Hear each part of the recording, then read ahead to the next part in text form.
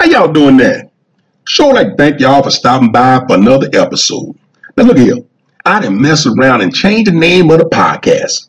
It's no longer Removing the Illusion. The new title of the podcast is called Cigar with Uncle Maduro Podcast. Woohoo, look at that. Now since I've been doing this thing here, I kind of feeling kind of good. So I wanted to make it a little bit more personal. So I wanted to identify what we're going to talk about, which is our love for cigars. And also podcast kind of symbolizes that we're going to talk about or hear somebody other perspective than our own thinking and our own surrounding groups. So I figured, what better way to sit down with a cigar with me, Maduro, and just take a listen at something a little bit more higher than our understanding so we can get some perspective on these things. So the new podcast is now entitled, or the same podcast, should I say, is entitled Cigar with Uncle Maduro Podcast. I really like that thing there. But look at it. But the format is still the same. Before we start talking about what we're going to talk about here tonight, I'm going to tell y'all what I'm smoking on. And tonight, I'm smoking on a Romeo Juliet crafted Placino. Boy, I tell you, this Louisiana education just can't get me nowhere in life. Now, this Romeo Juliet crafted Placina cigar features a stunning Habana wrapper and a binder that surrounds a blend of premium Nicaraguan fillers carefully cultivated from the legendary Placina farm in Esta, Nicaragua.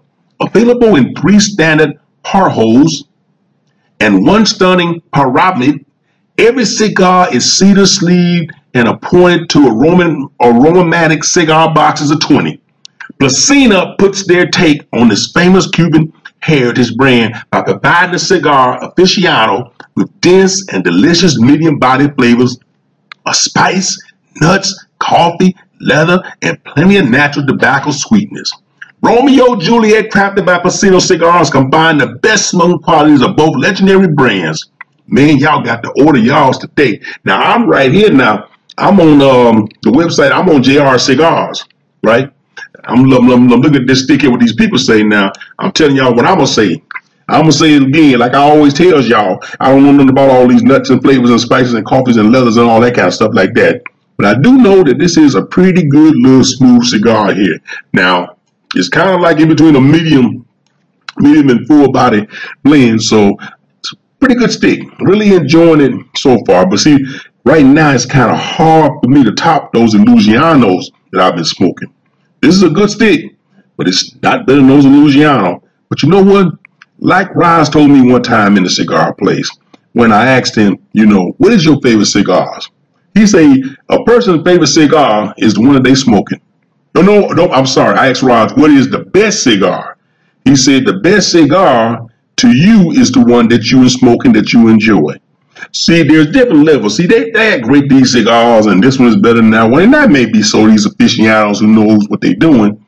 But like you got some fellas at the cigar spot, some of them just smoke Padron.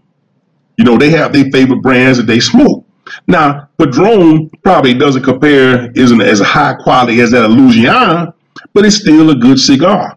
So the best cigar is the one that you enjoy smoking, plain and simple. But look at it.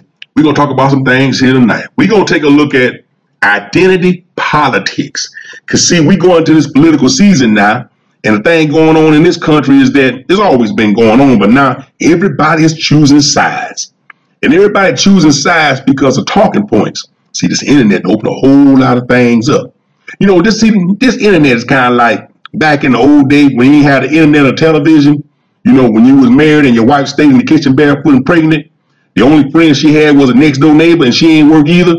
See? But then all of a sudden women start working, going to the workforce, meeting other ladies in the workforce, single women, and start going out to these happy hour stuff like that. And then they find out in the world there's men with bigger penises out there than their husband. See, now all of a sudden the world opened up. So now they come home to their husband, they want a divorce. No more me being barefoot and pregnant. I can go to work. I can cook the bacon and I can bring it home, fry it up in the pan, and never, never, never let you forget that you're a man. That's what today is. With this internet, it open everything up now. Everything. Where people, you just can't feed people the 10 o'clock news and the 6 o'clock news anymore. So I'm saying people have more access to more information, but all information that people have access to is not all good information. To me, a lot of it is propaganda and a lot of it is personalized, personal views. So it's all about identity politics, which side you choose to be on. So before I get on in my little rant, y'all know what I do. I'm gonna kick back here and we're gonna take a look at identity politics. And then I'm gonna come back on the flip side and we're gonna talk about this little thing a little bit. So while y'all listen to this, I'm gonna kick back here with my Romeo Juliet Placina. And I'm gonna enjoy this thing here. Now look, catch up with y'all on the flip side. All right now. Let's take a look at identity politics.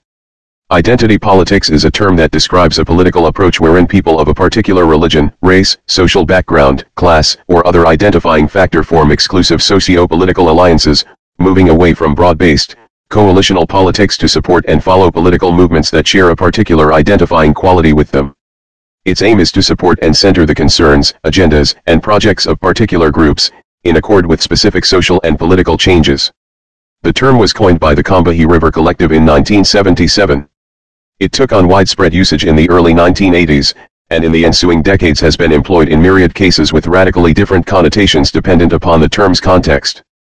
It has gained currency with the emergence of social activism, manifesting in various dialogues within the feminist, American civil rights, and LGBT movements, as well as multiple nationalist and post-colonial organizations. In academic usage, the term identity politics refers to a wide range of political activities and theoretical analyses rooted in experiences of injustice shared by different, often excluded social groups. In this context, identity politics aims to reclaim greater self-determination and political freedom for marginalized peoples through understanding particular paradigms and lifestyle factors, and challenging externally imposed characterizations and limitations, instead of organizing solely around status quo belief systems or traditional party affiliations. Identity is used as a tool to frame political claims, promote political ideologies, or stimulate and orient social and political action, usually in a larger context of inequality or injustice and with the aim of asserting group distinctiveness and belonging and gaining power and recognition. Contemporary applications of identity politics describe peoples of specific race, ethnicity, sex, gender identity, sexual orientation, age, economic class, disability status, education, religion, language, profession, political party, veteran status, and geographic location. These identity labels are not mutually exclusive but are, in many cases, compounded into one when describing hyperspecific groups, a concept known as intersectionality. For example, African American, homosexual women constitutes a particular hyperspecific identity class. History. The term identity politics may have been used in political discourse since at least the 1970s. The first known written appearance of the term is found in the April 1977 statement of the black feminist group, Combahee River Collective, which was originally printed in 1979's Capitalist Patriarchy and the Case for Socialist Feminism, later in Home Girls, a black feminist anthology, ed. by Barbara Smith. She and the Combahee River Collective, of which she was a founding member, have been credited with coining the term. In their terminal statement, they said, "As children we realized that we were different from boys and that we were treated different. For example, when we were told in the same breath to be quiet both for the sake of being ladylike and to make us less objectionable in the eyes of white people. In the process of consciousness raising, actually life sharing, we began to recognize the commonality of our experiences and, from the sharing and growing consciousness, to build a politics that will change our lives and inevitably end our oppression, we realize that the only people who care enough about us to work consistently for our liberation are us. Our politics evolved from a healthy love for ourselves, our sisters and our community which allows us to continue our struggle and work. This focusing upon our own oppression is embodied in the concept of identity politics. We believe that the most profound and potentially most radical politics come directly out of our own identity, as opposed to working to end somebody else's oppression. Identity politics, as a mode of categorizing, are closely connected to the ascription that some social groups are oppressed, such as women, ethnic minorities, and sexual minorities, that is, the claim that individuals belonging to those groups are, by virtue of their identity, more vulnerable to forms of oppression such as cultural imperialism, violence, exploitation of labor, marginalization, or subjugation. Therefore, these lines of social difference can be seen as ways to gain empowerment or avenues through which to work towards a more equal society. Some groups have combined identity politics with Marxist social class analysis and class consciousness, the most notable example being the Black Panther Party, but this is not necessarily characteristic of the form. Another example is the group MOVE, which mixed black nationalism with anarcho-primitivism, a radical form of green politics based on the idea that civilization is an instrument of oppression, advocating the return to a hunter-gatherer society. Identity politics can be left-wing or right-wing, with examples of the latter being Ulster loyalism, Islamism, and Christian identity movements, and the former being queer nationalism and black nationalism. During the 1980s, the politics of identity became very prominent and it was linked to a new wave of social movement activism. Debates and criticism. Nature of the movement. The term identity politics has been applied retroactively to varying movements that long predate its coinage. Historian Arthur Schlesinger Jr. discussed identity politics extensively in his 1991 book The Disunity of America. Schlesinger, a strong supporter of liberal conceptions of civil rights, argues that a liberal democracy requires a common basis for culture and society to function. Rather than seeing civil society as already fractured along lines of power and powerlessness, according to race, ethnicity, sexuality, etc., Schlesinger suggests that basing politics on group marginalization is itself what fractures the civil polity, and that identity politics therefore works against creating real opportunities for ending marginalization. Schlesinger believes that movements for civil rights should aim toward full acceptance and integration of marginalized groups into the mainstream culture, rather than perpetuating that marginalization through affirmations of difference. Similarly, Brendan O'Neill has suggested that identity politics causes, rather than simply recognizing and acting on, political schisms along lines of social identity. Thus, he contrasts the politics of gay liberation and identity politics by saying, Peter Tatchell also had, back in the day, a commitment to the politics of liberation, which encouraged gays to come out and live and engage. Now, we have the politics of identity, which invites people to stay in, to look inward, to obsess over the body and the self, to surround themselves with a moral force field to protect their worldview which has nothing to do with the world from any questioning. In these and other ways, a political perspective oriented to one's own well-being can be recast as causing the divisions that it insists upon making visible. In this same vein, author Owen Jones argues that identity politics often marginalize the working class, saying that in the 1950s and 1960s, left-wing intellectuals who were both inspired and informed by a powerful labor movement wrote hundreds of books and articles on working-class issues. Such work would help shape the views of politicians at the very top of the Labour Party. Today, progressive intellectuals are far more interested in issues of identity. Of course, the struggles for the emancipation of women, gays, and ethnic minorities are exceptionally important causes. New Labour has co-opted them, passing genuinely progressive legislation on gay equality and women's rights, for example. But it is an agenda that has happily coexisted with the sidelining of the working class in politics, allowing New Labour to protect its radical flank while pressing ahead with Thatcherite policies. LGBT. The gay liberation movement of the late 1960s through the mid-1980s urged lesbians and gay men to engage in radical direct action, and to counter societal shame with gay pride. In the feminist spirit of the personal being political, the most basic form of activism was an emphasis on coming out to family, friends, and colleagues, and living life as an openly lesbian or gay person. 21 While the 1970s were the peak of gay liberation in New York City and other urban areas in the United States, gay liberation was the term still used instead of gay pride in more oppressive areas into the mid-1980s, with some organizations opting for the more inclusive, lesbian and gay liberation. While women and transgender activists had lobbied for more inclusive names from the beginning of the movement, the initialism LGBT, or queer as a counterculture shorthand for LGBT, did not gain much acceptance as an umbrella term until much later in the 1980s, and in some areas not until the 90s or even 00s. During this period in the United States, identity politics were largely seen in these communities in the definitions espoused by writers such as self-identified, black, dyke, feminist, poet, Mother Audre Lorde's view, that lived experience matters, defines us, and is the only thing that grants authority to speak on these topics, that, if I didn't define myself for myself, I would be crunched into other people's fantasies for me and eaten alive. By the 2000s, in some areas of postmodern queer studies, notably those around gender, the idea of identity politics began to shift away from that of naming and claiming lived experience, and authority arising from lived experience, to one emphasizing choice and performance. Some who draw on the work of authors like Judith Butler particularly stress this concept of remaking and unmaking performative identities.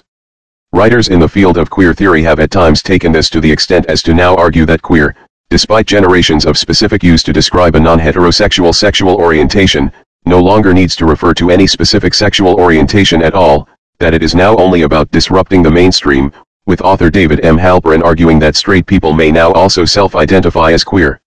However, many LGBT people believe this concept of queer heterosexuality is an oxymoron and offensive form of cultural appropriation which not only robs gays and lesbians of their identities, but makes invisible and irrelevant the actual, lived experience of oppression that causes them to be marginalized in the first place. It desexualizes identity, when the issue is precisely about a sexual identity. Some supporters of identity politics take stances based on Gayatri Chakravorty Spivak's work, namely, Can the Subaltern Speak?, and have described some forms of identity politics as strategic essentialism, a form which has sought to work with hegemonic discourses to reform the understanding of universal goals. Critiques and criticisms of identity politics. Critics argue that groups based on a particular shared identity, e.g. race, or gender identity, can divert energy and attention from more fundamental issues, similar to the history of divide and rule strategies.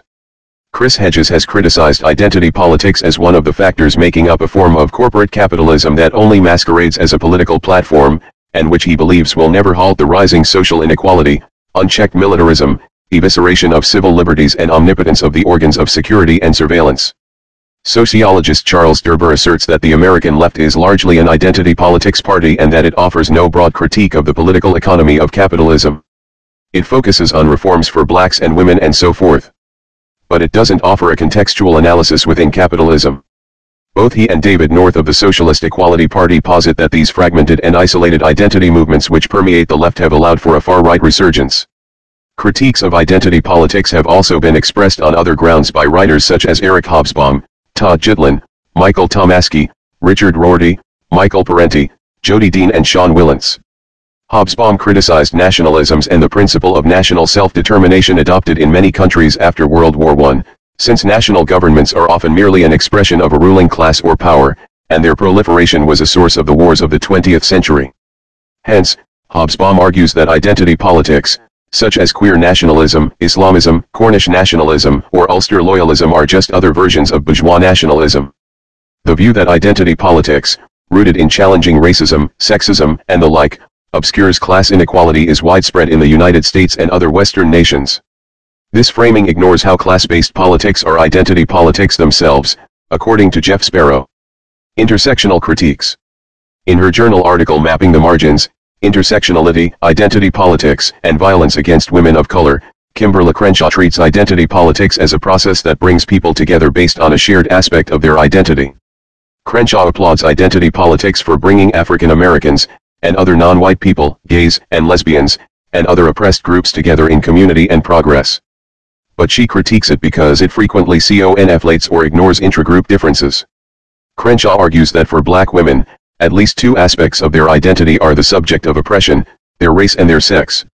Thus, although identity politics are useful, we must be aware of the role of intersectionality.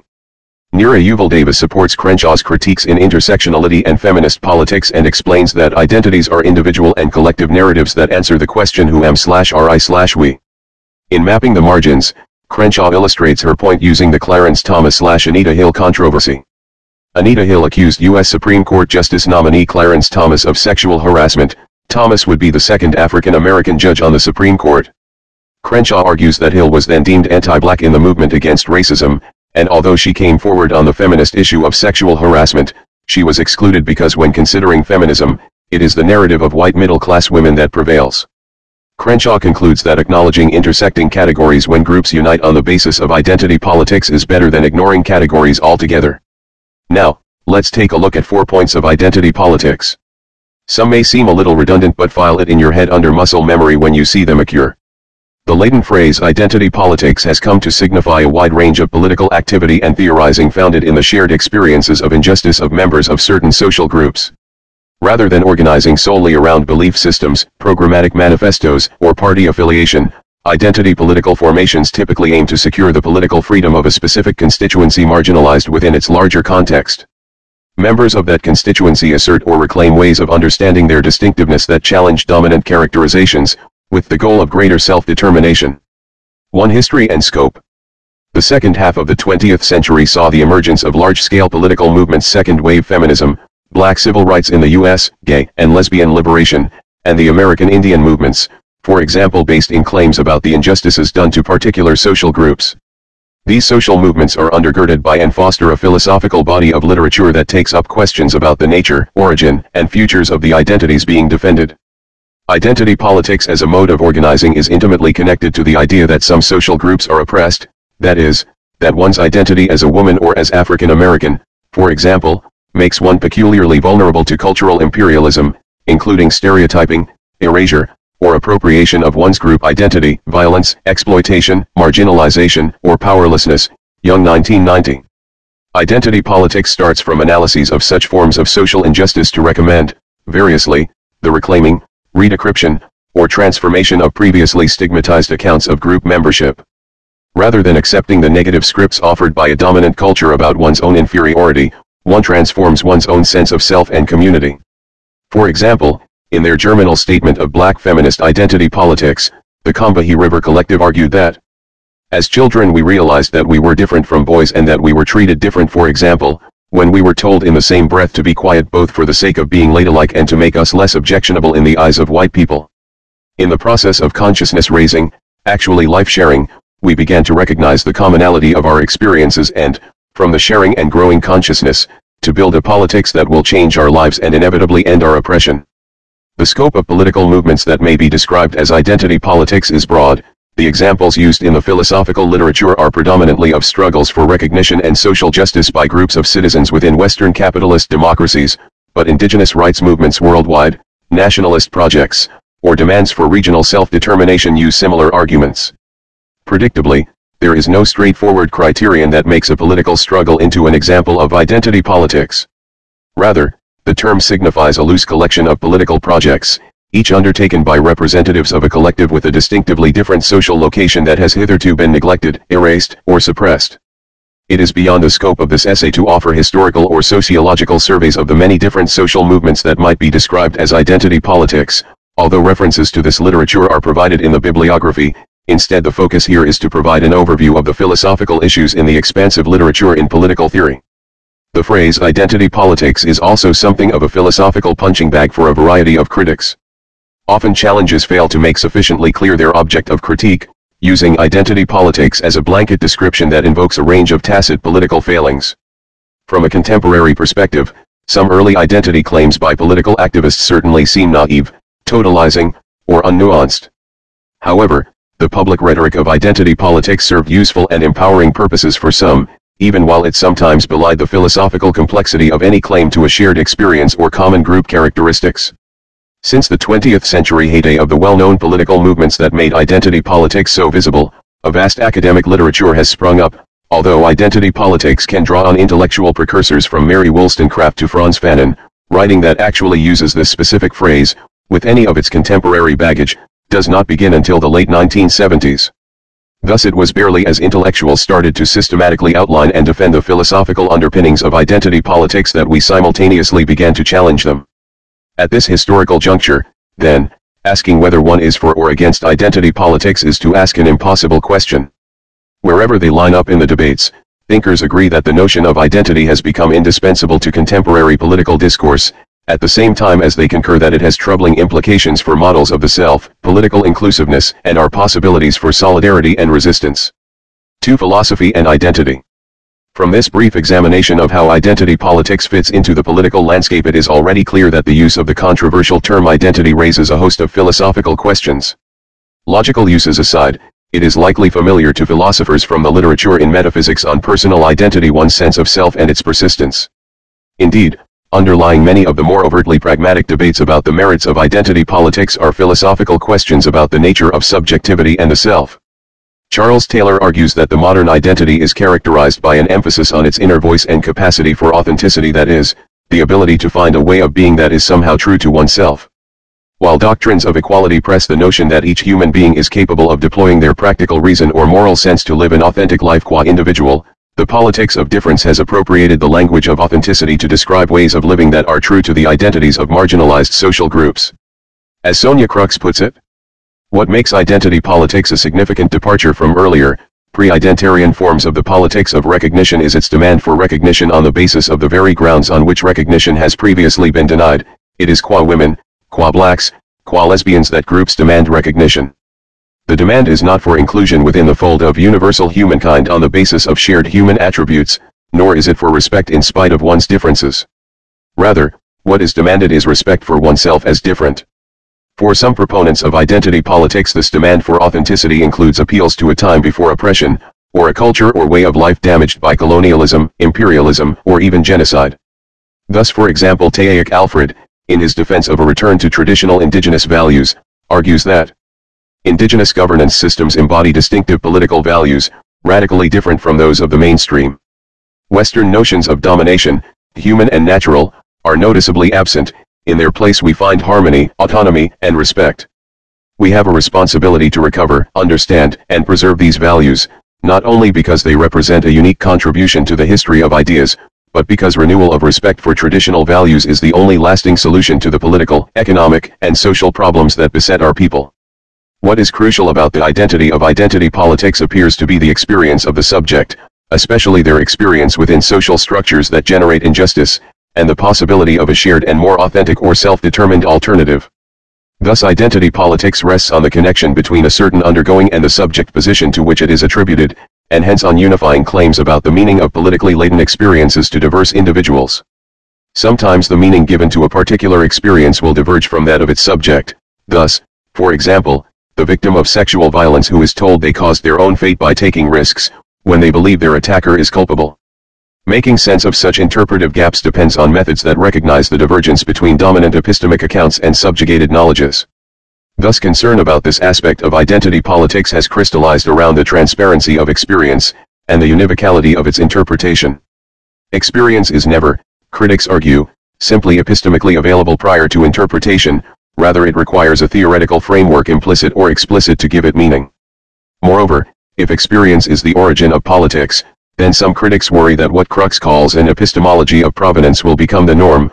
On this view, political perspectives gain legitimacy by virtue of their articulation by subjects of particular experiences. This, critics charge, closes off the possibility of critique of these perspectives by those who don't share the experience, which in turn inhibits political dialogue and coalition building.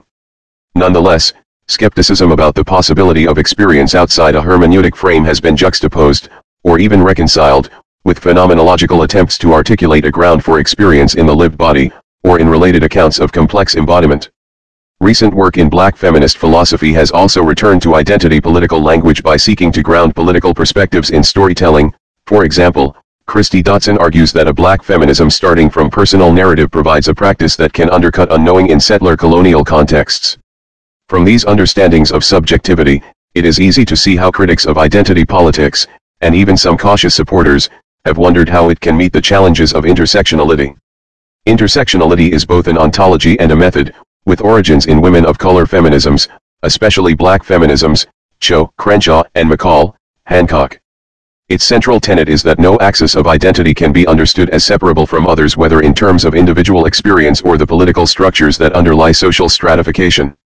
To speak of people of color without distinguishing between class, gender, sexuality, national and ethnic contexts, for example, is to risk representing the experience of only some of the group's members, typically those who are most privileged. To the extent that identity politics urges mobilization around a single axis, it will put pressure on participants to identify that axis as their defining feature, when in fact they may well understand themselves as integrated selves who cannot be represented so selectively or reductively. Generalizations made about particular social groups in the context of identity politics may also come to have a disciplinary function within the group, not just describing but also dictating the self-understanding that its members should have.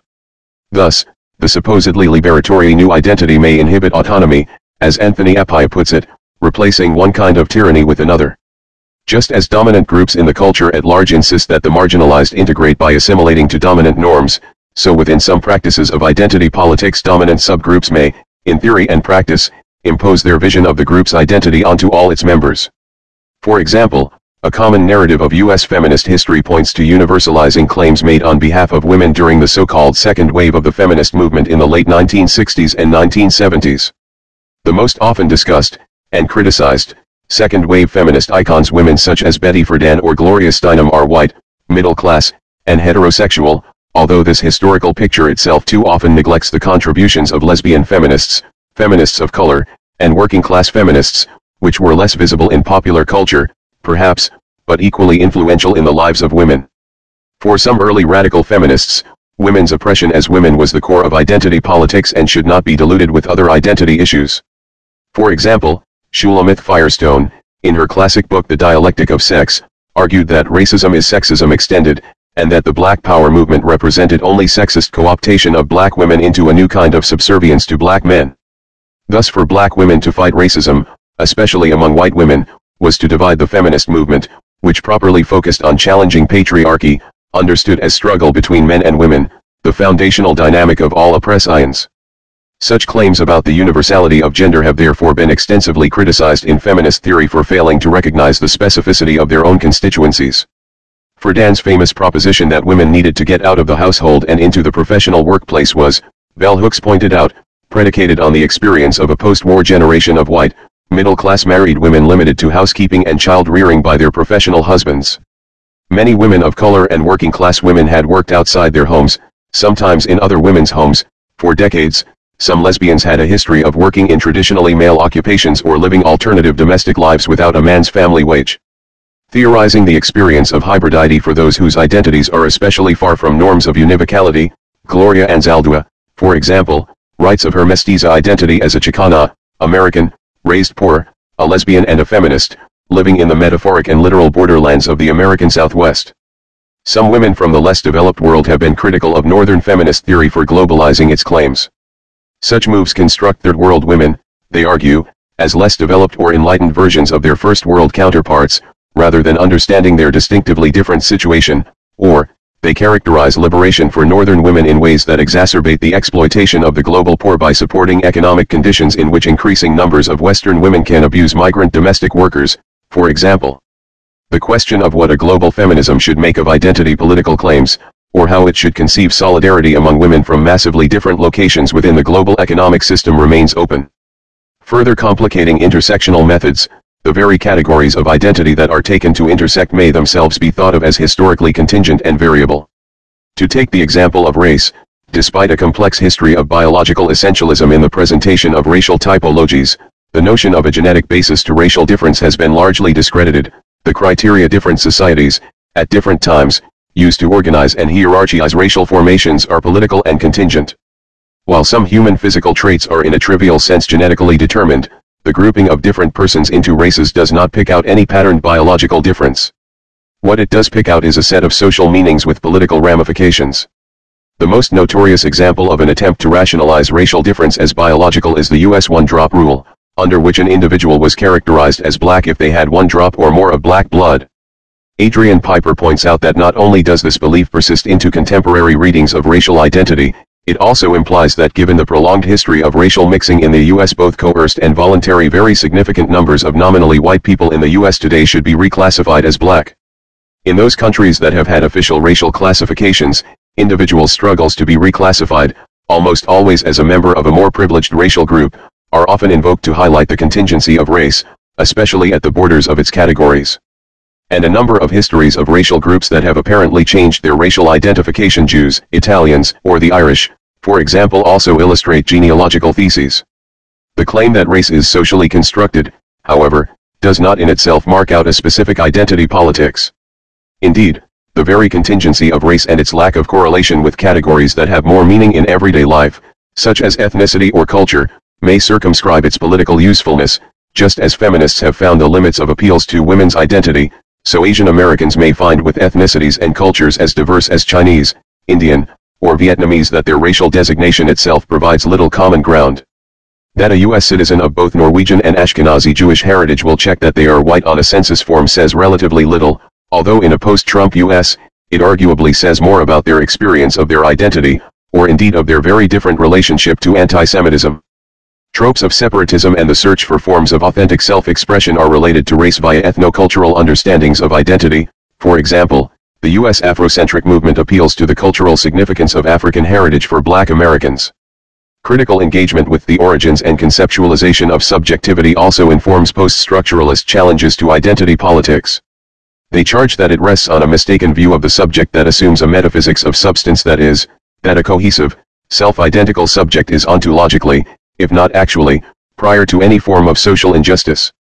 This subject has certain core essential attributes that define her or his identity, over which are imposed forms of socialization that cause her or him to internalize other non-essential attributes. This position, they suggest, misrepresents both the ontology of identity and its political significance. The alternative view offered by post-structuralists is that the subject is itself always already a product of discourse, which represents both the condition of possibility for a certain subject position and a constraint on what forms of self-making individuals may engage in. There is no real identity, individual or group-based, that is separable from its conditions of possibility, and any political appeal to identity formations must engage with the paradox of acting from the very subject positions it must also oppose. Central to this position is the observation that any claim to identity must organize itself around a constitutive exclusion. An identity is established in relation to a series of differences that have become socially recognized. These differences are essential to its being. If they did not coexist as differences, it would not exist in its distinctness and solidity. Entrenched in this indispensable relation is a second set of tendencies, themselves in need of exploration, to conceal established identities into fixed forms, thought and lived as if their structure expressed the true order of things. When these pressures prevail, the maintenance of one identity, or field of identities, involves the conversion of some differences into otherness, into evil, or one of its numerous surrogates. Identity requires differences in order to be, and it converts difference into otherness in order to secure its own self-certainty. The danger of identity politics, then, is that it casts as authentic to the self or group a self-understanding that in fact is defined by its opposition to a dominant identity, which typically represents itself as neutral. Reclaiming such an identity as one's own merely reinforces its dependence on this other, and further internalizes and reinforces an oppressive hierarchy. This danger is frequently obscured by claims that particular identities are essential or natural, as we saw with race. For example, some early gay activists emphasized the immutable and essential natures of their sexual identities. They were a distinctively different natural kind of person, with the same rights as white, middle-class, heterosexuals, another natural kind, to find fulfillment in marriage and family life, property ownership, personal wealth accumulation, and consumer culture. This strand of organizing, associated more closely with white, middle-class gay men, with its complex simultaneous appeals to difference and to sameness, has a genealogy going back to pre-Stonewall homophilic activism. While early lesbian feminists had a very different politics, oriented around liberation from patriarchy and the creation of separate spaces for woman-identified women, many still appealed to a more authentic, distinctively feminist womanhood. Heterosexual feminine identities were products of oppression, yet the literature imagines a utopian alternative where woman identification will liberate the lesbian within every woman. The paradigm shift that the term queer signals, then, is a shift to a model in which identities are more self-consciously historicized, seen as contingent products of particular genealogies rather than enduring or essential natural kinds. Michel Foucault's History of Sexuality famously argues that homosexuality appeared as one of the forms of sexuality when it was transposed from the practice of sodomy onto a kind of interior androgyny, a hermaphrodism of the soul. The sodomite had been a temporary aberration, the homosexual was now a species. Although Foucault is the most often cited as the originator of such genealogical arguments about homosexuality, other often neglected writers contributed to the emergence of this new paradigm. Such theories still coexist uneasily with popularized essentialist accounts of gender and sexual identity, which purport to look for a particular gene, brain structure, or other biological feature that is non-interactive with environment and that will explain gender-normative behavior, including sometimes trans identity, and same-sex sexual desire. At stake are not only epistemological and metaphysical questions about how we can know what kind of thing sexual orientation might be, but also a host of moral and political questions. Some gay activists thus see biological explanations of sexuality as offering a defense against homophobic commentators who believe that gay men and lesbians can voluntarily change their desires. Indeed, much of the intuitive hostility to genealogical or post-structuralist accounts of sexuality within gay and lesbian communities even today seems to come from the dual sense of many individuals that they could not have been other than gay, and that anything less than a radically essentialist view of sexuality will open the door to further attempts to cure them of their homosexuality, through conversion therapy, for example. Nonetheless, it is perfectly possible to argue that the experience of one's bodily feelings and concomitant sense of self having an origin solely inside oneself is both deeply felt and in this sense real, and an experience with a history larger than the individual. Furthermore, as Eve Sedgwick argues, no specific form of explanation for the origins of sexual preference will be proof against the infinitely varied strategies of homophobia. That sexual orientation takes on a metaphysical life of its own elides the fact that it is generally sexual behavior, not an abstract identity that is the object of moral disapprobation. Queer politics, then, works to trouble the categories gay and lesbian, as well as heterosexual, or indeed other categories of social thought in general, and point out that the homo/hetero dichotomy, like many others in Western intellectual history that it arguably draws on and reinforces, is not only mutually implicated, but also hierarchical. Heterosexuality is superior, normal, and originary, while homosexuality is inferior, deviant, and derivative, and masquerades as natural or descriptive. These conflicting positions within gender and sexual politics are exemplified in the history of the expansion of gay and lesbian organizing to those with other queer affiliations. Those describing themselves as gay and lesbian wondered if bisexual and transgender, and then intersex, two-spirit, asexual, and more, people shared sufficiently similar experience and interests to make an identity political movement. Indeed, this suspicion sometimes worked in the opposite direction. Not all trans or intersex people have understood themselves to be queer, or to share the same political goals as gay and lesbian organizers, for example. The debate finds a parallel in a form of challenge to the inclusion of trans women in women-only spaces, or indeed, their identification as women in the first place. The possibility of feminist solidarity across cis and trans lines hinges on the centrality of sex and gender identities and how those are understood to political spaces and organizing. Traditions of trans, mestiza, and cyborg feminist politics have resisted the claim of sameness and recommended models that embrace the historicity of subject positions and intrasubjective plurality. While the common charge that identity politics promotes a victim mentality is often made glibly, Wendy Brown offers a more sophisticated caution against the dangers of ressentiment, the moralizing revenge of the powerless. She argues that identity politics has its own genealogy in liberal capitalism that relentlessly reinforces the wounded attachments it claims to sever. Politicized identity thus enunciates itself, makes claims for itself, only by entrenching, restating, dramatizing, and inscribing its pain in politics. It can hold out no future for itself or others that triumphs over this pain. The challenge that identity politics retains attachments to hierarchized categories defined in opposition to each other and over-identifies with artifactual wounds has been met with more discussion of the temporality of identity politics. Can an identification be premised on a forward-looking solidarity rather than a ressentiment-laden exclusion? It also invites consideration of whether pain is always a regressive, fixed ground of identity claims, or whether it might be a legitimate reality for mobilization, as Tobin Sieber suggests of disability. Some proponents of identity politics have suggested that post-structuralism is politically impotent, capable only of deconstruction and never of action. There are, however, political projects motivated by post-structuralist theses. For example, Judith Butler's famous articulation of performativity as a way of understanding subject development suggests to her and others the possibility of disarticulating seamless performances to subvert the meanings with which they are invested. Drag may be constituted such a disarticulation, although other critics have suggested other examples. Adrian Piper's conceptual art seeks to disrupt the presumed self-identity of race by showing how it is actively interpreted and reconstituted, never determinate and self-evident. Linda Zarelli discusses the world-building work of the Milan Women's Bookstore Collective, a feminist group that rejects a subject-centered view of women's injured status in favor of a protensive practice of freedom. 3. Liberalism and identity politics. Institutionalized liberal democracy is a key condition of possibility for contemporary identity politics. The citizen mobilizations that made democracy real also shaped and unified groups previously marginal to the polity, while extensions of formal rights invited expectations of material and symbolic equality. The perceived paucity of rewards offered by liberal capitalism, however, spurred forms of radical critique that sought to explain the persistence of inequity. At the most basic philosophical level, critics of liberalism suggested that liberal social ontology, the model of the nature of and relationship between subjects and collectives, was misguided. The social ontology of most liberal political theories consists of citizens conceptualized as essentially similar individuals, as for example in John Rawls' famous thought experiment using the original position, in which representatives of the citizenry are conceptually divested of all specific identities or affiliations in order to make rational decisions about the social contract. To the extent that group interests are represented in liberal polities, they tend to be understood as associational, forms of interest group pluralism whereby those sharing particular interests voluntarily join together to create a political lobby.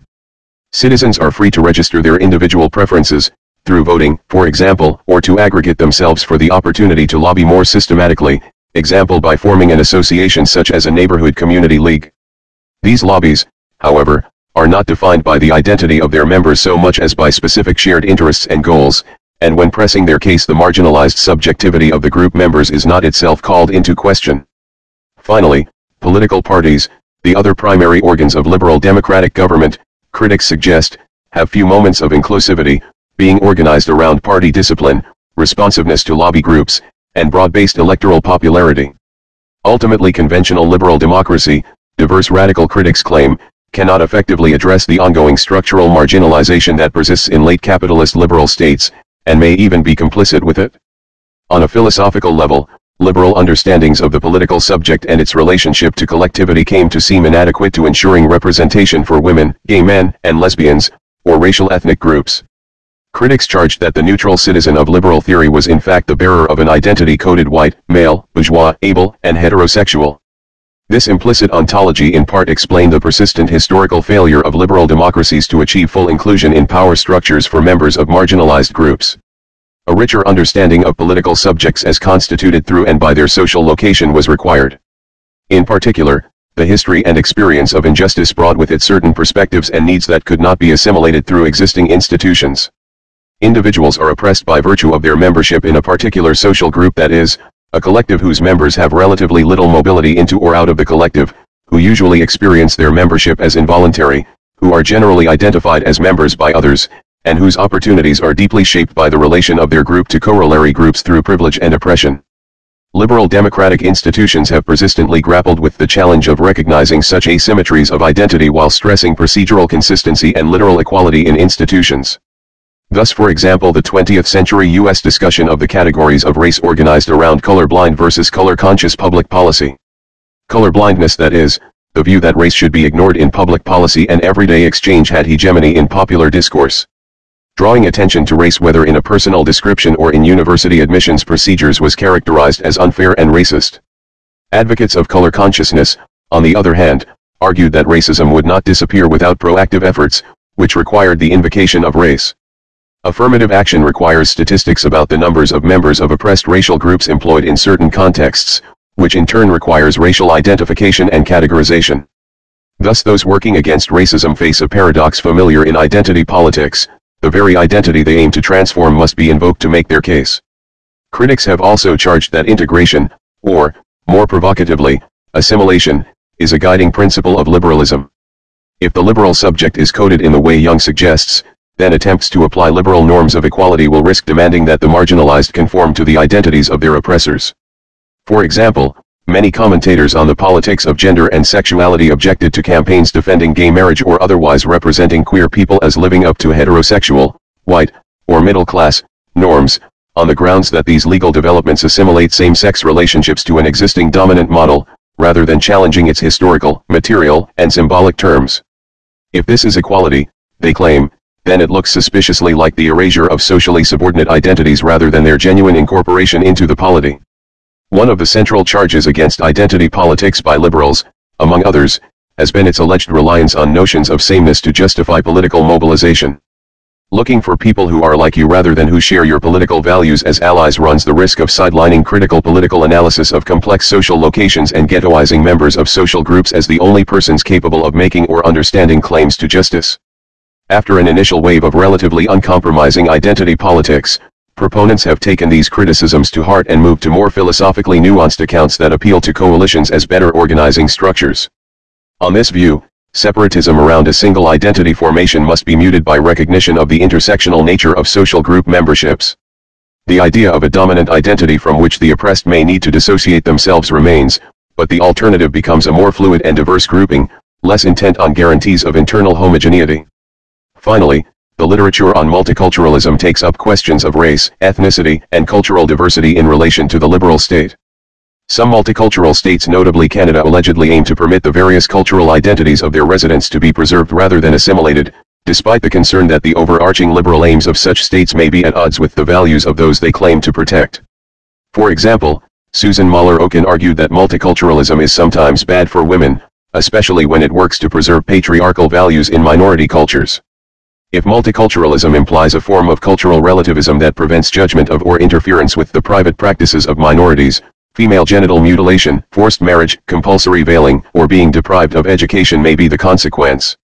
Okun's critics countered that she falsely portrayed culture as static, internally homogeneous, and defined by men's values, allowing liberalism to represent a culturally unmarked medium for the defense of individual rights.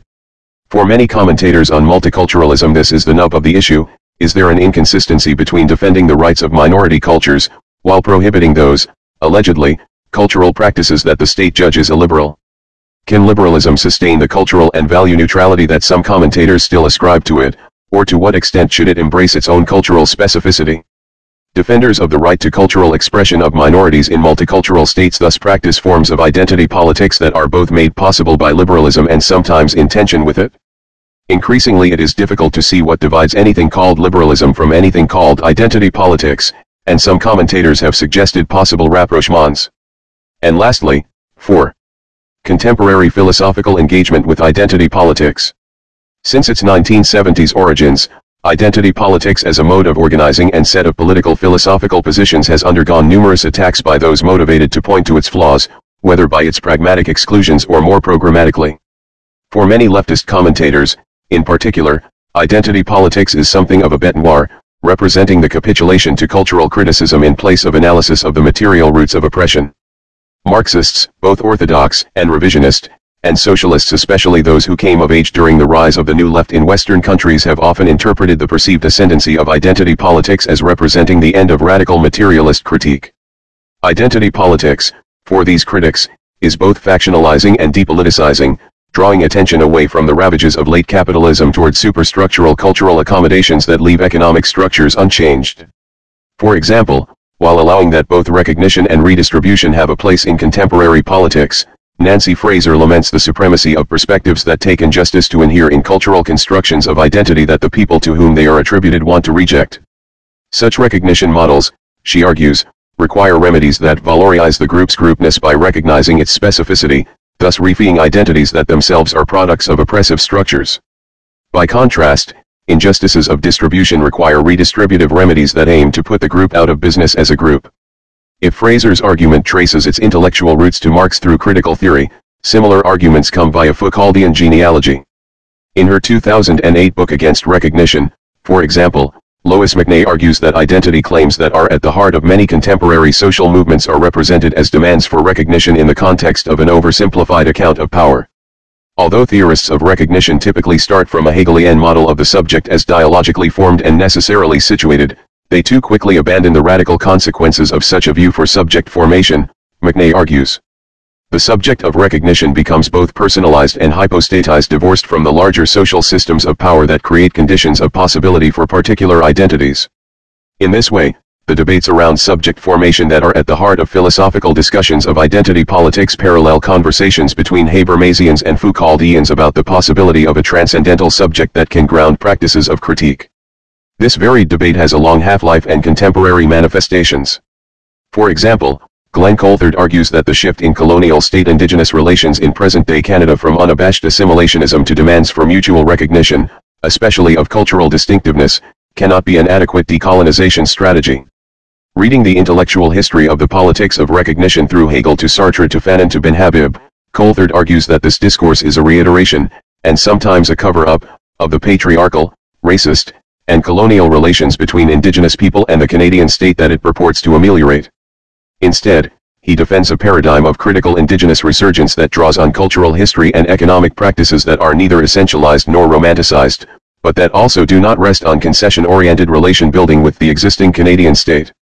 Audra Simpson makes a similar argument, suggesting that the politics of recognition in the context of settler dispossession denies its own history, assuming that recognition for Indigenous people can occur within the context of such largely state-driven performance art as reconciliation, which casts the injustices of settler colonialism as having occurred in the past and requiring apology, rather than acknowledging the wide-ranging material political consequences of land theft and Indigenous sovereignty. From the early days, the presentation of a dichotomy, or a choice, between recognition and redistribution, or the cultural and the economic, was challenged by those who pointed out that the intersectional politics of gender, sexuality, and race had always been engaged and understood through the structures of capitalism. Given how many contexts these debates must generalize, it is hard to see how one can draw any conclusions about the merits of a thing called identity politics over and above any other kind. Nonetheless, in the post-2016 political world, After the Brexit referendum in the UK and the election of Donald Trump in the US, as well as following the rise of nationalist and/or austerity right parties in many other countries, recrimination from diverse political perspectives has again focused on the alleged overemphasis on identity politics. The decline of class-based politics, the growth of economic inequality, and the disaffection of working-class white men, critics suggest, was neglected by both political party leaderships and grassroots organizers, in favor of campaigning around issues attaching to feminism, queer politics, and anti-racism. For example, Francis Fukuyama argues that the 20th century was the century of the economic in politics, a contest between a left defined through workers' rights, social welfare, and robust redistribution, and the right's drive to reduce government by shrinking the public sector and selling publicly owned services and replacing them with private market delivery. By contrast, he suggests, the 21st century has seen the left focus less on creating broad economic equality and more on promoting the interests of a wide variety of marginalized groups, such as ethnic minorities, immigrants and refugees, women, and LGBT people. The right, meanwhile, has redefined its core mission as the patriotic protection of traditional national identity, which is often explicitly connected to race, ethnicity, or religion. Fukuyama 2018, 91. This allegedly renders the left less able to address trending inequality, and redirects its focus to cultural issues, and validating interiority and achieving recognition, all of which racist nationalists can easily co-opt. Today, the American creedal national identity, which emerged in the wake of the Civil War, must be revived and defended against attacks from both the left and the right. On the right, white nationalists would like to replace the creedal national identity with one based on race, ethnicity, and religion. On the left, the champions of identity politics have sought to undermine the legitimacy of the American national story by emphasizing victimization, insinuating in some cases that racism, gender discrimination, and other forms of systematic exclusion are in the country's DNA. 108. Identity politics, Fukuyama concludes, is the lens through which politics in the U.S. is refracted, with the turning away from economic inequality on the left providing a convenient evasion for the right. Fukuyama writes, with a hostile outsider's dismissal of the social movements he labels as identity politics, yet the bifurcation he describes between the economic and the identitarian is echoed in a 2018 special issue of the Marxist journal Historical Materialism, in which the editor's introduction describes approvingly subsequent articles that show how the left has abrogated the notion of identity as being materially rooted, and contingent on historical and geographical context. In its place, we see the hegemonic acceptance of an inherently reactionary alternative, one which perceives race, gender, and sexuality as dearly held, self-fashioning, and self-justifying essences. Such a concession has not only reinforced the class/identity binary, but also led to a stifled political imagination in which identity-based politics can only be conceptualized within a liberal capitalist logic. Kumar et al. 2018, 5-6. In response to this challenge, defenders point out again how political organizing through contemporary feminism and anti-racism by way of movements like #MeToo or Black Lives Matter, for example, has not shied away from the economic components to their analyses. The binary between economic critique that marks discussion of redistribution, and discussion of group identity that characterizes recognition, may in moments be conducted as if the two were separate. The idea, however, that proponents of treating gender, sexuality, or race as intersecting axes of individual meaning and social stratification have consistently neglected the economic aspects of their analyses is hard to sustain. As Susanna Danuta Walters points out, the critique of identity politics is dependent upon seeing identity as only the province of the disenfranchised and marginal, as well as upon seeing white men, including the working class, straight men who are the imagined community of the neonationalist right, as somehow not having identity. Walters 2018, 477. Described by Paul Joshua as anti-identity politics, this position, as exemplified in his description of the All Lives Matter response to Black Lives Matter, is predicated on the taken-for-grantedness of a pre-established racist system which from centuries of de jure and de facto practices is now fixed almost silently into the socio-political infrastructure. Despite its universalist pretensions, it remains a cloaked identitarian politics which through a hegemonic narrative, presents itself as a radically inclusionary counter-narrative. 2019, 16. Every time this article is revised, it is tempting to write that identity politics is an outmoded term, overdetermined by its critics and part of a reductive political lexicon on both the Marxist left and the neoconservative right. Yet in 2020, still, there are recent iterations of the recognition versus redistribution debate, ongoing arguments about the demands of intersectionality, and new forms of political resistance to the movements that circulate under the sign identity politics.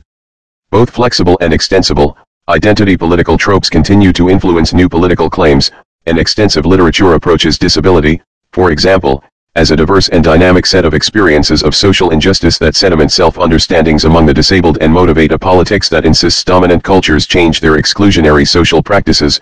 Davis 2017, 1997, Silvers 1998, Siebers 2006, 2008, Kafer 2013. Perhaps most important for philosophers, any idea of identity itself appears to be in a period of rapid evolution. Attempts to decode human genetics and shape the genetic makeup of future persons, Richardson and Stevens 2015, to clone human beings, or to xenotransplant animal organs, and so on, all raise deep philosophical questions about the kind of thing a person is. As more and more people form political alliances using disembodied communications technologies, the kinds of identities that matter seem also to shift. Behaviors, beliefs, and self-understandings are increasingly pathologized as syndromes and disorders, including through the identification of new types of person, in turn generating possibilities for new forms of identity politics. Increasingly, this long list of confounding variables for identity political thought is finding philosophical cohesion in anti-identitarian models that take somatic life, affect, time, or space as organizing concepts. For example, both new materialisms and neo-vitalist philosophies, in their political contexts, share an emphasis on becoming over being, a post-humanist reluctance to award ontological priority to any shared characteristics of human beings, Wolf 2010, a skepticism about discourses of authenticity and belonging, and a desire to focus on generative, forward-looking political solutions, Bambra and Margie 2010, Cole and Frost 2010, Connolly 2011. The Lines Between Humans and Other Animals, Haraway 2007, Donaldson and Kimlicka 2014, 2016, Between the Living and the Non-Living, Sharp 2011, and Between Objects and Subjects, Bennett 2009, are radically challenged. The COVID-19 pandemic shows more clearly than ever how the edges of human bodies are porous with our environments. To varying degrees these emphases are echoed in other process ontologies, whether Anne-Marie Moll's work in Medical Anthropology, 2002, the reintroduction of bodies as socially and biologically dynamic and interactive forces informing political subjectivities, Protovi 2009, or the ways indirect, technologically mediated experience shapes so much of our contemporary identities, Tuchel 2011. This mass of shifts and contradictions might be thought to mark the end of the era of identity politics. Whatever limits are inherent to identity political formations, however, the enduring rhetorical power of the phrase itself indicates the deep implication of questions of power and legitimate government with demands for self-determination that are unlikely to fade away. Identity politics. What y'all think about that? You know what, when I think about identity politics, I think about Richard Pryor. Back in the day, one of his albums, Richard was saying, you know, when I was growing up, I had no heart for the fighting. He said, I couldn't fight a lick. He said, whichever side was winning, that's my side. He said, you know, I couldn't fight. So, well, whichever side was winning, that was my side. You know, and that's kind of like what identity politics is. You know, to me, now this is y'all heard what them folks say, now this is just from my perspective. You know, what I've been seeing here lately, you know, identity politics is like, you know, that's my side. You know, that's my team. You know, everybody choosing teams now. Everybody choosing sides now. And a lot of times, you know, especially with this LGBT movement, you know, that really kicked everything off, that LGBT movement. You know, when the gay folks started wanting to get married and they felt like they were unrepresentative and all kind of old negative things that they figure was against them. So, you know, they band together and they got their little group. And now they all identify. But the internet, like I was telling y'all about, even the housewife, the internet just opened everything up. It opened everything up where people that normally wouldn't have a voice have a platform now where they can go on and spew their nonsense, whether it's true or they false. See, and now, you know, everybody get these social followings, followings. You know, that's identity politics, you know, where like-minded people group together. Now, back in the day, it was a thing where people used to say that iron sharp as iron, you know, meaning that if I had a different perspective, a different view from you, you know, we still can communicate, we still can talk, and we can come to some type of understanding of each other's points. That makes each of us strong. But a lot of times these days, people are getting together in these huddles, and they only listening to one side of everything. And with this political climate that we have, we see it more and more with the advancement of the internet and open communication.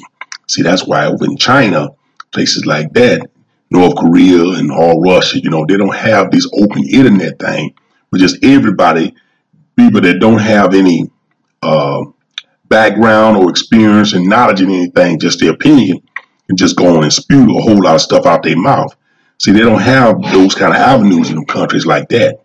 See, that's why they can more so, people say control their people, but at the same time, you don't want a whole bunch of confusion. When you got a whole bunch of confusion in your country, you got what America is starting to look like. Now, freedom of speech is a good thing. It's definitely a good thing. But the thing about it, like I say, is that, a lot of people, they don't have the understanding and they don't have the research background to really take all this information that's being bombarded at them. Because now I look at YouTube, and now I'm starting to see a lot of black conservatives on YouTube. First it was that gal Candace Owens. Now I'm seeing a lot of more black conservatives, giving their opinion. Like I told y'all before, if I had to categorize myself, I don't put myself in, identify with any political group. But the way that I think, I'm more of a conservative.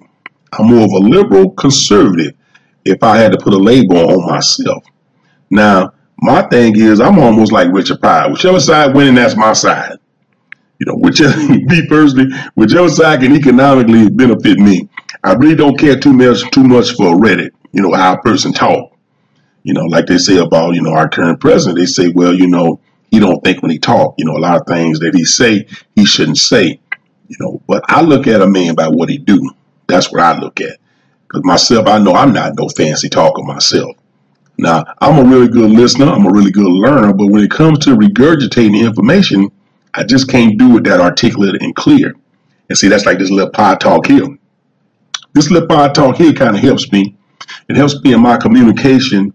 So when I get at work a lot of times, I have to do these presentations. And I'll get nervous in front of people, the crowds, and start stuttering. So this little pod talk kind of helps me. So when I look at our President Trump, and people say what things that he say, things that come out of his mouth, I don't look at people paying too much attention to that. Because I know I got a hankering to say some crazy stuff myself at some unopportune times. But see, it's the action of a man that I looks at. Now, I look at the way the economy is going. The economy has been going pretty good until this virus thing kicked in. Now, just out of speculation myself, I was laughing at somebody at work. I say, well, this virus thing, this virus thing was started by the Democrats and the Chinese. They want to slow the economy down. They want to slow Trump down. So, this is the first opportunity, but they didn't know it was going to take off the way that it did. See, there was no reason for the folks to shut the country down the way they shut the country down. Matter of fact, I was talking to somebody about the 1918 pandemic flu, the Spanish flu. They didn't shut the country down back then. Make it so bad about it is that we have more technology and information than they did. We 2020. Them folks was 1918. They put their face masks on and they went on about their business.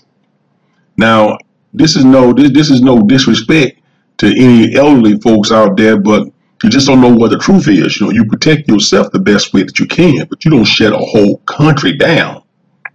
You see, and that's what would make me so skeptical about this thing. When I look at this thing, I'm saying 1918 pandemic. It was a worldwide pandemic, which was a legit pandemic. And they didn't shut the country down. They put face masks on and went on about their business. A lot of other countries did the same thing. But you shut your whole country, your whole economy down for months. And then on top of that, you have these civil unrest. So the Democrats, I think they didn't plan for this, but the Democrats is using this thing. And all these folks who identify now, at one time, I'll tell somebody, black folks was actually Republicans. Coming out of the Civil War, coming out of slavery and the Civil War also, blacks were Republicans. Black wasn't Democrats. Blacks didn't become Democrats until all the handouts. LBJ, I think it was, when this social social welfare thing, when this welfare thing kicked in, you just can't give anybody nothing for free. I keep telling y'all that. You can't give people nothing for free. You give somebody something for free, they get hooked on it. That's why a drug dealer, when he got a little drugs, he'll offer them drug dealers for free. Because he know once he get hooked on them, ching, ching, ching. And that's how it is even in politics. Politics is the same way. Once you give somebody something for free for their vote, you got them for life. That's why we got these career politicians up there. You got career politicians like them Nancy Pelosi's been in there. And I keep telling folks, what have people done for you lately? Instead of you identifying saying that's my side, or I'm a Democrat, I'm a Republican, I'm a liberal, I'm a conservative, and all that kind of stuff. You need to look at the real true issue. And not so much the issue. You need to look at the folks. How long these folks been up there in Washington, D.C.? And what have they done for you lately? See, I'm a firm believer in what Janet Jackson say. What have you done for me lately? See, and when you got people that's been in Washington, D.C.'s areas like that, all their life, career politicians, and they ain't did nothing for you lately or in the past, why you keep voting them in there? You vote them in there because you identify, right? You identify for whatever reason, whether it's historical identification, whether it was something that was lineage passed on through lineage, your family always voted a certain kind of way and followed first kind of people. It's like a football team. I'm going to tell you what identity politics is actually like. I just thought about this. It's like a football team. These Democrats and Republicans. A football team, say my Detroit Lions. And you know what I just said? The first thing I said to my mom, I said my Detroit Lions. Like I own a team, I got stock in a team. See, the first thing we do is we take ownership of stuff that we don't have no investment in. You see, first thing I said was my Detroit Lions. The Detroit Lions football team changes every year. The players change every year. Good players or bad players, they change every year. But I stick with my Detroit Lions because I stick with my Detroit Lion. I stick with the name, the label of the Detroit Lions. The players change. Good players or bad players. That's like when we look at these politicians, Democrat, Republican, or whatever it is, they change. But you stick to the name. They change, and you don't look at the character and the historicity of the people that's in those parties. Like my Detroit Lions, they get good players, they get bad players. Mostly they get bad players because they can't win nothing. Ain't never won nothing. But I stick with them because they my Detroit Lions. See, that has been ingrained inside my head. It has formed an attachment. And it's a no good team. It's evident by the history of them. They're no good. They don't win anything. They pick the wrong players. So when you look at these political parties, you don't look at what kind of rhetoric coming out their mouth at these conventions. All this horse dookie and cocky come out their mouth. You look at what have they done over the course of their career. If I get a quarterback on the Detroit Lions and I look at that quarterback, he ain't won nothing nowhere. What makes me have hope that this year that he gonna be any better? Now you think about that point there. What makes me think he gonna be any better? This guy that played for 9 teams in the NFL. He's only been a starter one time out of them 9 teams. He's been a backup. What makes me think that he gonna bring any type of value to my losing team? He ain't. He don't have a history. He don't have a pedigree. So you gotta look at these politicians the same way. You gotta look at these politicians and say, well, what have this politician done for me? What over the course of their years have they done for me? You see what I'm saying? I would rather take a chance on somebody who ain't been a career politician all their life than one that has been a career politician all their life.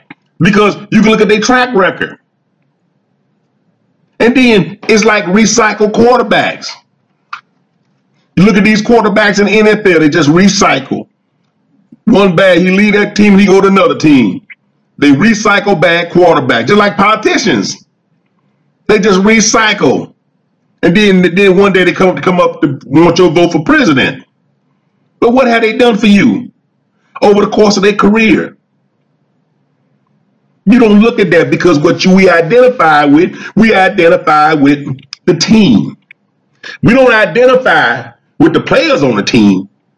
We identify with the team. The team is the Democrats, the team is the Republicans, the team is the Liberals, the team is the Whig Party, or whatever it is. We identify with that label, and not the players that's in it, the ones who actually is going to propose policy. And when we identify with these political causes, we identify with the cause, but we don't identify with the folks who run in the cause, whether they really have your intentions. Just like I was listening to this thing here on this football player. He has this little YouTube pod talk, and he said he sat down and read the Black Lives Matter mission statement. Now I'm gonna do that one day. We're gonna go over that. And he said surprising to him is that it says that one of their main missions is to remove the patriarch. Now you talk about the patriarch is the head of the family. When you talk about moving the patriarch out, you got a problem. That's the problem now. Ain't no fathers in the homes in some of these communities, whether it's white, black, or whatever. White fathers leave the home just as much as black fathers. But the politicians want you to focus on black folks because they know black folks is the easiest one to brainwash, to keep us thinking that we on the ground. Don't you think white folks get divorced? Don't you think white fathers leave their doggone wives and kids? Don't you think there's a lot of white folks out there, white kids growing up in broken homes too? You think this is just a black thing? But see, these politicians, with these political agendas, they have you thinking that. They keep you from looking at that person's agenda. Whether that agenda is right for you or right for not. Like I was saying on my other talk, it's called weaponizing racism. That's what is going on now.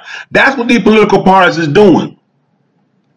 See, the whole thing, like I say, whether y'all like Donald Trump or not, I can go ahead and say, Fred, I don't even like saying folks' name on my little pod talk here, but, these are our politicians and our presidents. And this is just my opinion and not the facts. Now, like I say, people don't like Donald Trump because of things that he say and how he say things. Well, like I tells y'all, I ain't got no problem with that because I'm not the most articulate person that myself when I talk. I can't remember stuff off the cuff of my head. But you give me some time to think, I bet I can out-think you. But I can't out-talk you. If you put Barack Obama and Trump next to each other, Obama make him look bad. But see, that's talk, that's rhetoric. See, my daddy always says shiny things will always get your attention and have you run into a brick wall. Shiny things, all that beautiful talking, that's why I didn't vote for him. I didn't vote for Obama. I never voted for Obama. I don't like fancy talking. Fancy talking is just dressing. Like my dad used to say too. He said, if you get around an old gal, she wear a whole lot of perfume, something ain't clean. Because she's trying to cover up something. I look at what a person do, what a person has done. So when I look at politicians, I'm across the board. Now, I'll tell you that one thing that I don't like that I'm seeing with one of these proposals that I'm hearing Donald Trump talking about is getting rid of Social Security. Privatize Social Security like they did people pension funds. When you privatize Social Security, you put Social Security on the stock market. That means the stock market goes up and the stock market goes down. So folks can lose their whole pension in a bad stock market. You lose your whole pension. All your pension gone. If they privatize Social Security. Privatize Social Security is giving your Social Security to somebody like Goldman Sachs or Lieberman Brothers or one of these investment Fidelity, one of these investment funds, portfolio funds to manage Social Security in a volatile market like the stock market. That's the only thing that I'm not liking when I'm hearing about some of these proposals that the Republicans are talking about with Social Security. Because we see how it worked for pension funds.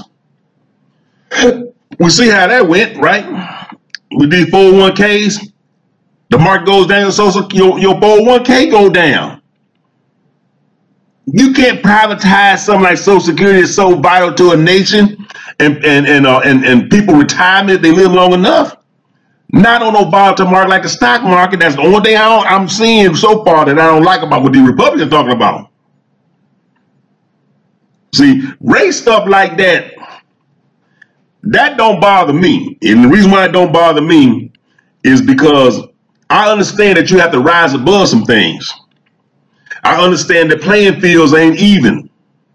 Playing fields ain't never been even.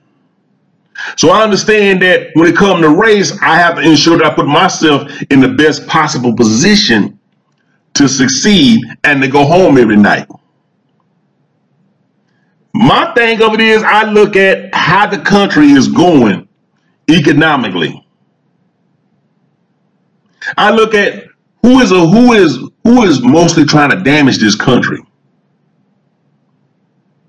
You see, I'm old Sunbone, Louisiana. I grew up on the notion that it takes hard work to get where you want to go. It don't take somebody giving you no money. It takes hard work. It takes information to get where you need to go to make yourself self-sufficient. But see, it's not about that anymore, because these politicians out here today they pander to y'all folks. They want to give you stuff to hook you. They want to give you all this unemployment because they crashed the market, because they stopped businesses from opening up. Now they want to give you a handout, get you addicted on handout, and you become another generation welfare. You become a generation socialist. Who pays for all these handouts? But I understand people got to survive, and I understand that people in this economic position today is not because of their own fault. It's because of politics. Identity politics has shut this country down, because folks want to get Donald Trump out of office so bad, you crash the economy. You want to get him out of this so bad. You want to get one man out of office so bad that you make 300 and some million people suffer because of a virus or just a common flu that ain't no worse, a whole lot less worse than the 1918 Spanish flu. Who did, like I said again, they ain't shut the economy down. Go back and read on it. They put their face masks on, they worry about their business. The country has to keep going. Now I understand that some people ain't gonna survive. You just gotta take care of yourself. It's called personal responsibility. And this is the thing that politicians are trying to get rid of, trying to get people hooked on, them. Like a pimp trying to get a prostitute gal hooked on him.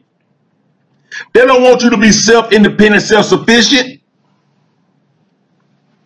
When you're self-sufficient, you got your own mind. You ain't asking folks for nothing. It's called personal responsibility, personal accountability. So you got to account for yourself. If there's a flu or bug out here somewhere like that, then you need to stay at home. You need to protect yourself. You don't shut a whole country down because of something like this. And I know it may sound insensitive, but you don't shut no country down. Because when you shut your country like this down, the whole world keep going. When you stop, the whole world keep going. China keep going. Russia keep going. All these countries keep going while you stop. Because you playing politics. And the people, we get to the point, we have gotten to the point where that's my team. You know, I'm for gay rights. I'm from No Child Left Behind. I'm for. Have you ever looked at the mission statements with some of these groups that we are starting to identify with? Have you ever? Like, I gotta take a look at that Black Lives Matter thing. I listened to one fellow, he was like, well, he said Black Lives Matter from a national movement. I guess it was started by some white lady. or some black gal. It was a white lady and a black gal, something like that. But he said that's on a national level. He said, but the Black Lives Matter, there's the ground roots level, which is a lot of different fractions or factions. The local ain't a part of the big Black Lives Matter. You see? And then they get all this funding. Whenever you get all this funding from all these, wherever, it's a political agenda. You keep that thing from going. You keep this stuff going because it's working. Now, let me tell y'all something. If the Democrats get in office, this is just my personal opinion. If the Democrats get in office, watch how fast this virus becomes just a common cold or a common seasonal flu. Watch. Watch how they try to start opening businesses back up. If the Democrats win, y'all watch this. Watch how fast there's supposed to be a cure for it. Y'all watch this. All y'all out there with your identity politics, that's my team. My team is only one team. My team is called the economy. That's my team. My team is the economy. That's my team. Personal accountability.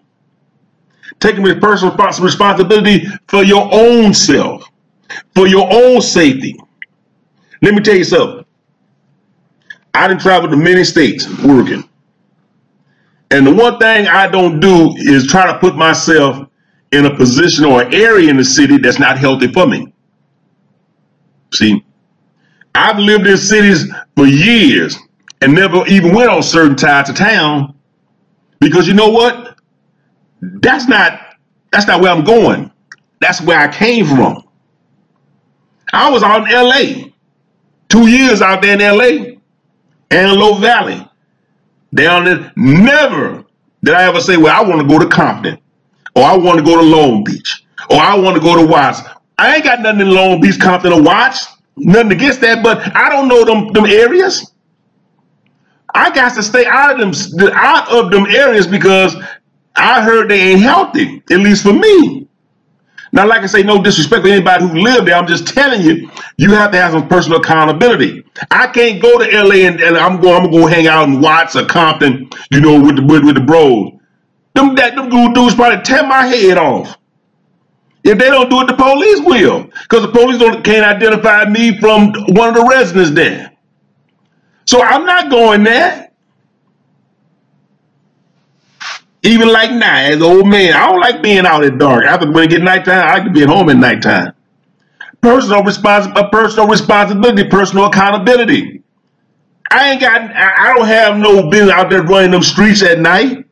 What out there in the street at night? You riding out there at night, you smoking your weeds and your drinks and all. It's a free country. You do whatever you want to do. But you gotta be smart about the things that you do. That's just my opinion and not the facts. But we identify people that don't even live in our community. You know what? I heard that one thing when Trump was talking about putting that border up, right? You know, putting that border wall up. And they said that Nancy Pelosi in California, she lives in a gated community with a big wall, right? With a big wall around it. And she hollering about Trump and that wall. Now, I'm thinking to myself now, I'm about as confused as I'm not about as confused as a fly flying around with one wing. Just in a circle. I'm thinking to myself, what's going on here? This woman talking about Trump building a wall and how racist it is to the Mexicans, but yet she lived behind a wall. Why don't she tear her wall down that she lived behind? See, that would give me, let me tell you something. A lot of these folks who promising y'all things, ask them would they live under the same conditions that you live under. Let's see if they can live under the same conditions that they propose. She talking about tell Trump he ain't building no wall. That's racist. But yeah, she lived behind a wall. She won't tear that wall down or get her a house in a neighborhood that ain't got no wall. Like these people out there in California, the politician, the governor, I can't think of that boy's name in California, not the governor and the mayor of Los Angeles. They lost their mind. The homeless people that's doing everything. You got a $4 million house. Right across the street from the $4 million house, you got 20 tents. Now, you paying all the taxes for that $4 million house, and when you come out your gate right across the street, you got 20 tents. This is true. And police don't mess with them, and the mayor won't let you bother the homeless. And I say, okay, that's fine. I ain't got a problem with that. So why don't we take some of these homeless people and send them to the mayor's mansion? Y'all go camp out in front of the mayor's mansion. Let's see how he like that. He probably wouldn't like that, would he? He probably wouldn't like if he walked outside and had a bunch of homeless people out there, would he? Probably wouldn't like that. But yeah, you got people with $4, $5, $6 million homes in LA, homeless people just everywhere. That's because you shut the city down. You running businesses out with your political views, with your political authority. Them Democrats. Now, I'm not telling y'all who to vote. Y'all vote who y'all want to. I'm just telling y'all they Democrats. Y'all vote who y'all want to. But if you're going to identify with any movement, with any group, with anything, make sure you do your homework and you do your research on the players in that group. And don't be like me with my Detroit Lions. All these years we've been losing. I ain't one time I said, man, I'm going to get me another football team. I'm going to leave them Lions alone. They ain't going to win. I'm going to get me. No, I said I'm not losing Detroit Lions. And every year they get different players, and the caliber players they get ain't won nothing. And I get the same results. Like in politics, when you vote Democrat, you vote Republican, or you vote whatever you vote, because you vote along party lines, because you identify with that group, you don't look at the players, the history of the players.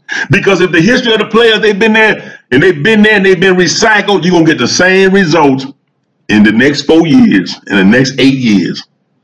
Whether you identify with Black Lives Matter, whether you identify with the LGBTQT, ZHY, whatever them abbreviations is, I don't know no more. Whether you identify with that, do your homework on the people that's in that movement, who was in charge. See what they about. Stop identifying with stuff you don't know nothing about because of a label. We always want to be a part of a label. We want to wear Gucci.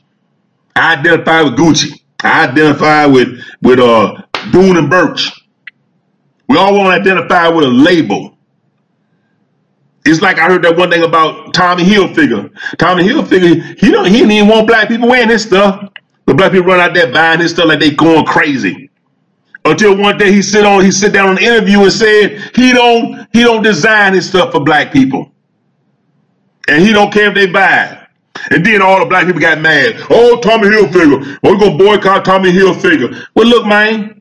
You should did your homework on Tommy Hilfiger before you went out there and spent all that money, because you can't take none of that stuff you bought there with Tommy Hilfiger name on to the pawn shop. They gonna give you nothing for it. It ain't worth nothing. But now the man tell you that he don't want your money, in other words, he ain't designing this stuff for you. Now you want to get mad at him. Well, we've been identifying all these years, getting them all your money, to what you're mad about now. You didn't do your homework. I'm just saying, we have to stop accepting these labels because they sound good, and we got to start doing our homework of the character and the content of the people that's supposed to be leading us, in charge of us.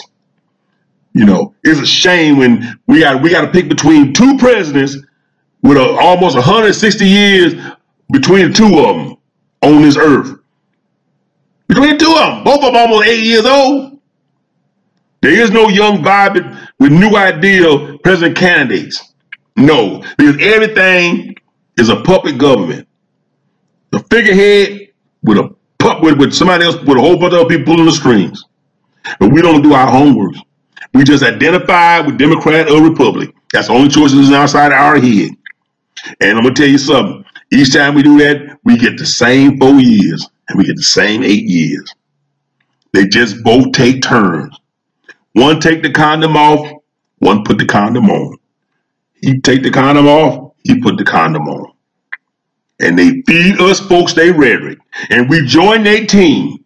And we stick with them, like I stick with my Detroit Lions.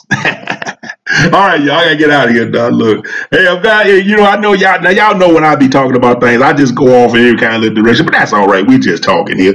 Ain't like somebody gonna listen to this little pod talk here.